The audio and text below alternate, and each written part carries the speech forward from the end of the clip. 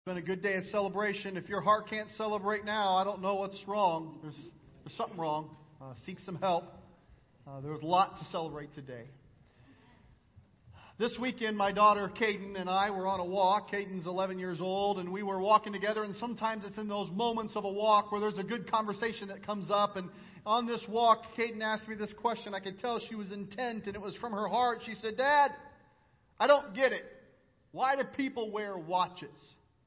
I said, "Well, what do you mean, Caden? I'm not quite sure I understand you." She said, "Well, that's what phones are for. Why do people wear watches?" So I tried to explain to her. I said, a long time ago in the olden days, not everybody remembered to bring their phone with them. They didn't bring their phone with them from home. They just couldn't do that. And Caden said, well, why wouldn't they bring their phone with them? It just couldn't click in her mind of why you wouldn't take your phone with her. Couldn't even imagine a time when phones weren't mobile, let alone a time where phones had cords to them, or a time when phones didn't have buttons, they had dials. I made me think of a T-shirt that I have that was given to me. It's a picture of a floppy disk on a T-shirt, and it says, "No child knows what this is." It's easy to look at a generation and say, you have no idea what that was like, but you know what? We too get very forgetful. It's of minimal importance if we can't remember technology of olden days, and some would say, I don't want to remember how it was because it's better now, but there's some things that's of great importance. When we get forgetful, it has a tremendous impact on us, and it's not positive. My wife and I are getting ready to go on a trip with her students from her school on an education trip, and one of the places on our itinerary is to go to the beaches of Normandy. And to be honest, when I saw this on the itinerary for the trip, I wasn't really that excited. I was more excited to spend an extra day in Rome. I had some New Testament history that I wanted to see there, and I thought that's where I want to spend some time. But I thought, you know what? I probably should read up. I probably should brush up on what I studied in school. And I had studied the battle there at Normandy. I studied D-Day, but I had forgotten how significant it was. As I began to read and I began to watch a documentary or two about what took place there, I had never lived it. It wasn't for my generation, but it was impressed on my heart. This is important. Somebody gave the very ultimate price that we could experience freedom. And it's on days like today, whether you enjoy honoring those who've gone before or not, your very freedom to make that choice, whether you're going to do it or not, was given to you by someone who laid down their life to do so. But we get forgetful. You may have known about it, but you have forgotten about it. And it reminds me of the children of Israel. They too were a forgetful people. God would work and do miraculous things in their life, and He would lead them out of slavery, lead them out of Egypt. And as they were delivered from Pharaoh and his rule, as they crossed the water, they went into the wilderness. God provided for them this manna, this food, this bread substance that would fall from heaven, and they would be nourished and fed in the wilderness. But yet they got tired of it. And as they got tired of the same frosted flakes from heaven over and over again, they got grumpy and they got forgetful. And pretty soon, it wasn't just a few years later, they said, it was better off back in Egypt. They forgot that they were in slavery. They forgot how bad it really was. Take your Bible and turn with me to Galatians chapter 5. I want to briefly share with you a message entitled, Never Forget the Gift of True Freedom. We'll be in Galatians chapter 5 in just a moment. As you're turning there, how many have ever put together a swing set for a child in your life? Raise your hand. Let me see. If your hand is not up, don't ever attempt this. It is not a fun thing. I'm reminded of my friend Don, who shared his experience of putting together a swing set. Here's what Don said. He said, I went to the store to get this swing set, and I picked out the one that looked best for my twin boys, and as I brought it home, I had no idea what I was getting into. After he brought the boxes home, he began to unpack them. It wasn't until that moment of pulling out all the pieces that he realized he made a huge mistake. As he pulled out of the boxes, it seemed like 6,000 pipes, 28,000 bolts, 58,000 nuts and washers is what it felt like, and the instructions would have made Albert Einstein question his intellect. It was a number of days as he was trying to accommodate the bending parts and missing parts, and it felt like someone put pieces of a 1948 Ford in there just to confuse him. I'm not sure what would go where. Finally, the wobbly swing set was finished, and though by this time he had scraped up the knuckles on his right hand trying to force a half-inch bolt through a 3/8-inch hole, the final blow came, however, when he read the last line of the instructions printed on the back of the sheet. It said this: "Please be sure to retighten all the nuts and bolts and screws on the swing set every few weeks to ensure its safety and durability." Along with everything else my friend Don had to remember to do, now he had to devote every other Saturday to this pipe monster, or else it would eat his children alive. He had no idea what this swing set was going to cost him. I can't think of better examples of materialistic slavery. It's kind of like those who have bought a boat. You tell me that the best days of buying a boat is the day that you buy it and the day that you sell it. Every other day in between is heartache and just pouring money into a hole in the lake. The cost of ownership sometimes is one that we don't count, and we don't see how much it's really going to cost us to be a part of that. But it's not just material things that we could be in bondage to, that we could be enslaved to. Our culture is riddled with all kinds of things that we think are freeing, but they actually tie us up. They bind us up. We can be in bondage. We can be in slavery to work, to our job, to our career. We can be in bondage to recreation. I will have fun at all costs. I will relax. We are going to go on vacation, and kids, you will like it. It's this idea that I must have recreation. I must have comfort. We can be in slavery to sports. If I'm going to be a good fan, if I'm going to be a good player, I've got to get absolutely every single thing that I have. We could be in slavery to the approval of others. We could be in slavery to substances of drugs and alcohol, to sex, to pleasure of any kind. And at the same time, our world is crying out and demanding more freedom to do whatever it is they want. Let's face it, we live in a hedonistic, pleasure-seeking society. See, today, the greatest thing our world needs to be freed of, the bondage that needs to be broken, is not just this list of things that I've read, but the greatest thing is to be freed from the power of sin. Because at the root of all sin is selfishness. And all these other problems come from getting what I want, when I want it, how I want it, no matter the cost. It may be labeled ultimate freedom, but it is in chains and slavery to something that you are not counting the cost to. Turn with me to the book of Galatians as we see this great word from the Apostle Paul on freedom. Galatians chapter 5, verse 1. "It is for freedom that Christ has set us free. Stand firm then, and do not let yourselves be burdened again by a yoke of slavery." You've been set free for a purpose. It's to be free, not to be free to go back to the chains. Now, you've probably heard this taught, preached on, proclaimed. If you've been around church for a while, you've heard this over and over again. And while this may not be new, we may have forgotten it. And we need to be reminded, and we need to ask the question, what are we doing with this freedom? You may say, I don't know that I've ever heard anything taught quite like this. Even if you're hearing it for the first time, it's important to be aware of this great gift of freedom. Don't forget it. Don't neglect it. What are you going to do with it? See, freedom, it's this intangible thing like love. You can't actually touch it, but you certainly know what it feels like and looks like when you have it and when you receive it. Paul describes for us these characteristics or what it will do in us if we have true freedom. The first of which is this: true freedom, Paul tells us, will lead us to self-control. Now, there's some things that we think are freedom that are not really freedom, but true freedom will lead us to self-control. Look at Galatians 5:13. "You, my brothers, were called to be free, but do not use your freedom to indulge in the sinful nature." Yet as the world cries out for more and more freedom, there's this disturbing trend taking place, and it's even seeping into the church. More and more people are experiencing freedom, it seems, throughout the world, and though we see this, there's more and more people who are doing whatever they please with no regards for boundaries or limits. They resist the idea that anybody would have the right to tell them anything. Because I am free, I will do whatever I want, whenever I want, however I want. Today there are many people who think that Christian liberty is a license to do just that, whatever they want to do. But real freedom has limits. We can think about this. You can say, I live in a free country all you want, and you may have the freedom to scream and to yell, but you don't have the freedom to yell bomb on an airplane without having some serious consequences to pay. You may have the freedom to wield your arms and fists around, but if I would punch you in the face, I may think I have the freedom, but there's a serious consequence to pay. There is absolute freedom. It's chaos and anarchy. It does not lead to hope or wholeness. But yet, true freedom has limits and boundaries.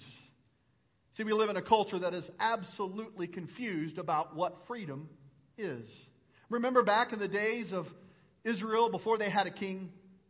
It was a similar situation that took place then, and although they had God's law, the people ignored it and did what was right in their own eyes, the Scripture says.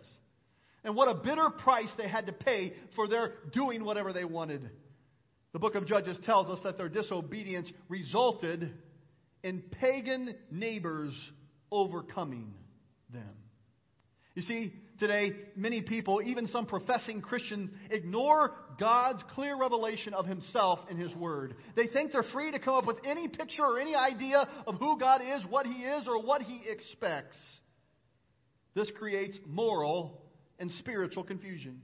We must take God's Word seriously. And if we show the world the freedom we have in Christ, it's not only a blessing to us, but it is a hope that we are called to extend to them. If you're taking notes, jot this phrase down. See, freedom doesn't give us the right to do whatever we please, rather, but to do what pleases God. We're given freedom so we can have the power to do what pleases God. Now, you may think that you're free because you're having fun, you're doing whatever you want, and this idea of being committed to Christ seems so restrictive, it seems so dull. But could I suggest you're missing what true freedom is? See, through Christ we have been set free both from the penalty and the power of sin. 1 Peter 2:16 says, "Live as free men, but do not use your freedom to cover up for evil. Live as servants of God." Jesus didn't die on the cross so you and I could do whatever we please. He died on the cross to enable us to do what pleases God. True freedom will lead us to self-control. Second, true freedom will lead you to service. The second part of verse 13 in Galatians 5 says this, "Rather, serve one another in love." In other words, Christian freedom is not a license to sin, but rather an opportunity to serve. Now, this won't make sense unless you embrace this equation. You see, freedom plus love will lead you to service. If you experience true freedom from the Lord and He puts His love in your heart and you receive that, you will be compelled to serve. But try to have freedom minus love and it will lead you to slavery every time. You'll be in bondage to what you want, how you want, when you want it. You'll be in bondage to, did they receive it the way I hoped that they would? Did they deserve it or not? And you find yourself not being able to serve because you are experiencing freedom or trying to without love, and that's not what God intended. True freedom not only leads us to self-control, true freedom leads us to service. We also see that true freedom will lead us to selflessness. Galatians 5:14, the entire law is summed up in a single command: love your neighbor as yourself. Freedom doesn't come easily. No matter if it's the physical freedom that we experience in our country or the spiritual freedom, it always involves someone giving selfless sacrifice to accomplish that freedom. Many have selflessly given their lives for you and I to worship as we worship now. And we may say, you know what, I never remember a time when I couldn't worship freely. It's kind of like that floppy disk on a t-shirt. I have no idea really what this thing is. In fact, what I call freedom is for me to do whatever I want to on the weekend and my boss can't tell me what to do. Those of generations who've gone before us would say, oh, freedom is so much deeper than that. And that's what led Abraham Lincoln to call for a time of remembering those who gave their life in the Civil War and remembering the great cost and the great sacrifice which was leading to what we know now is Memorial Day and what we look at this weekend. And we could do with those who have gone before us to call us to remember and not forget not only the sacrifice that's been made in our country, but not forget the great gifts that God has given to us to lead us and freedom from sin. Not freedom to get as close to it as we possibly can. True freedom will lead to the selflessness. It'll lead to service. It'll lead to self-control. True freedom will also lead to supernatural unity. Look at verse 15. If you keep on biting and devouring each other, watch out, or you'll be destroyed by each other. You see, when you find true freedom, you'll find self-control, service, selflessness, and a supernatural unity. I don't mean just people being unified for the sake of being unified, or people just agreeing because they agree together, but it's a unity beyond what you can muster up. It's a supernatural unity that comes from the love of God placed in you. These words, bite and devour, illustrate this concept of an attacking animal that's devouring someone. See, when we are free as Christians, it doesn't mean that we're free to hurt one another. It doesn't mean I'm free to say whatever I want to say to you or about you. It doesn't mean that I'm free to gossip. It doesn't mean that I'm free to text and to type whatever I think and criticize whoever I want to. In fact, the very freedom of Christ will give me a supernatural unity. Before I say it, before I type it, before I send it, will this edify the body? Will this edify Christ? Will this edify that person or not?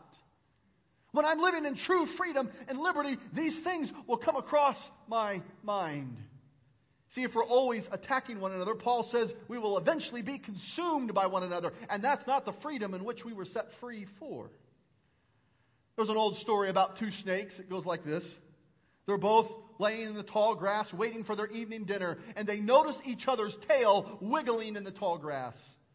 Thinking that tail was a mouse, simultaneously they attack each other's tails and begin to devour one another.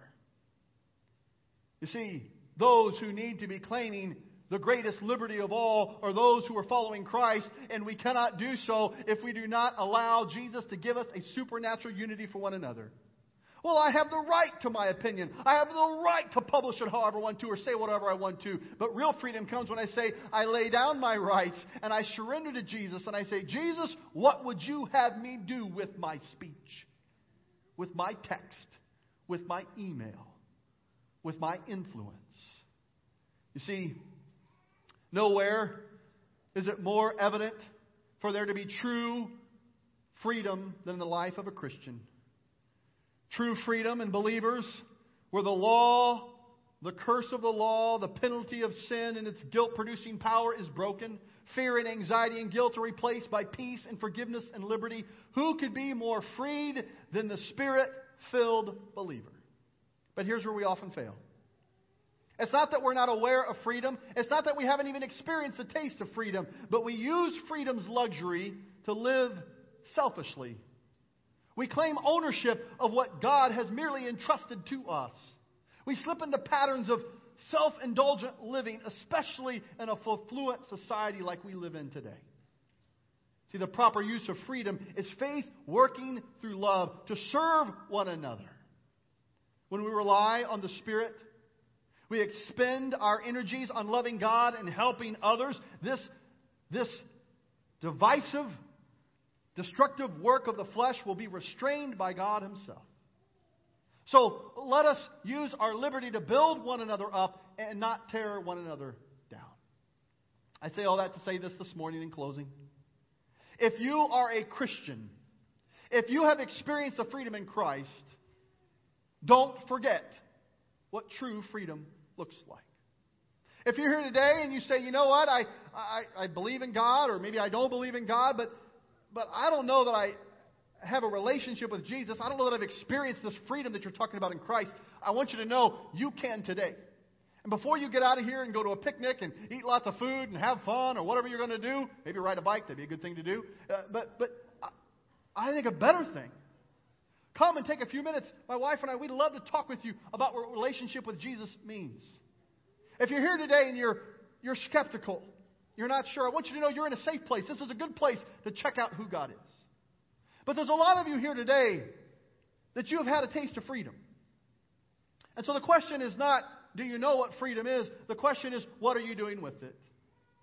You see, if you refuse to allow the Lord to give you self-control, you are throwing away your freedom. If you refuse to serve God and others, you are throwing away your freedom. If you're unwilling to selflessly sacrifice and put the needs of someone else above your own, just as Jesus did, you are throwing away your freedom. If you are lacking a supernatural unity, a supernatural love, and you find yourself hurting someone else and giving yourself excuses of why you have the right to do so, you are throwing away your freedom. Church, would you stand with me? Heavenly Father, I thank you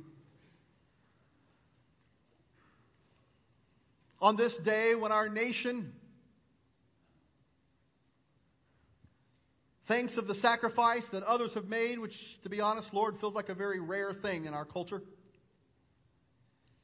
Would you help us not be forgetful? Your word says that every good and perfect gift comes from you. And Lord, the freedoms that we experience in this country, Lord, while they came through a sacrifice made by some other man or woman, we know that you have brought that about in our life. And so we praise you for that and thank you for that. Lord, this is not lifting up our nation above you. This is lifting up and thanking you, Lord, for every gift you have given to us. In a moment to highlight that there would be a man or a woman who would think so much of someone else that they would pay the ultimate price in laying down their life so someone after them could experience something better. Lord, it sure sounds like an attitude that you had when you paid the price that no one else could pay for us. This freedom is more than we could claim in any citizenship here on this globe. It's the freedom that we have in you. Oh, it's a freedom that leads to self-control. Not just willy-nilly doing whatever is right in our own eyes, but because it is so good, you're calling us to use it the best way possible, and you call us to submit to you. It's a freedom, Lord, to serve. You told us you came not to be served, but to serve others. Lord, it's a freedom to selflessly sacrifice. Would you help us to see how we're called to do that? And Lord, would you give us the freedom and something we can't conjure up? It's a supernatural love, a supernatural unity for one another. That we stop focusing on our rights and we start focusing on giving your love to every person we can. Thank you, Jesus, for the gift of true freedom. Thank you for loving a forgetful people. Thank you for being so patient with us. It's in your name we gather. It's in your name that we have liberty. To that we say, let it be so. Amen and amen. As you take off today, hang out with family, laugh, have fun, talk about your ultimate freedom in Christ. Share it with someone else. But go and experience the freedom that Jesus has given to you. God bless you. You're dismissed.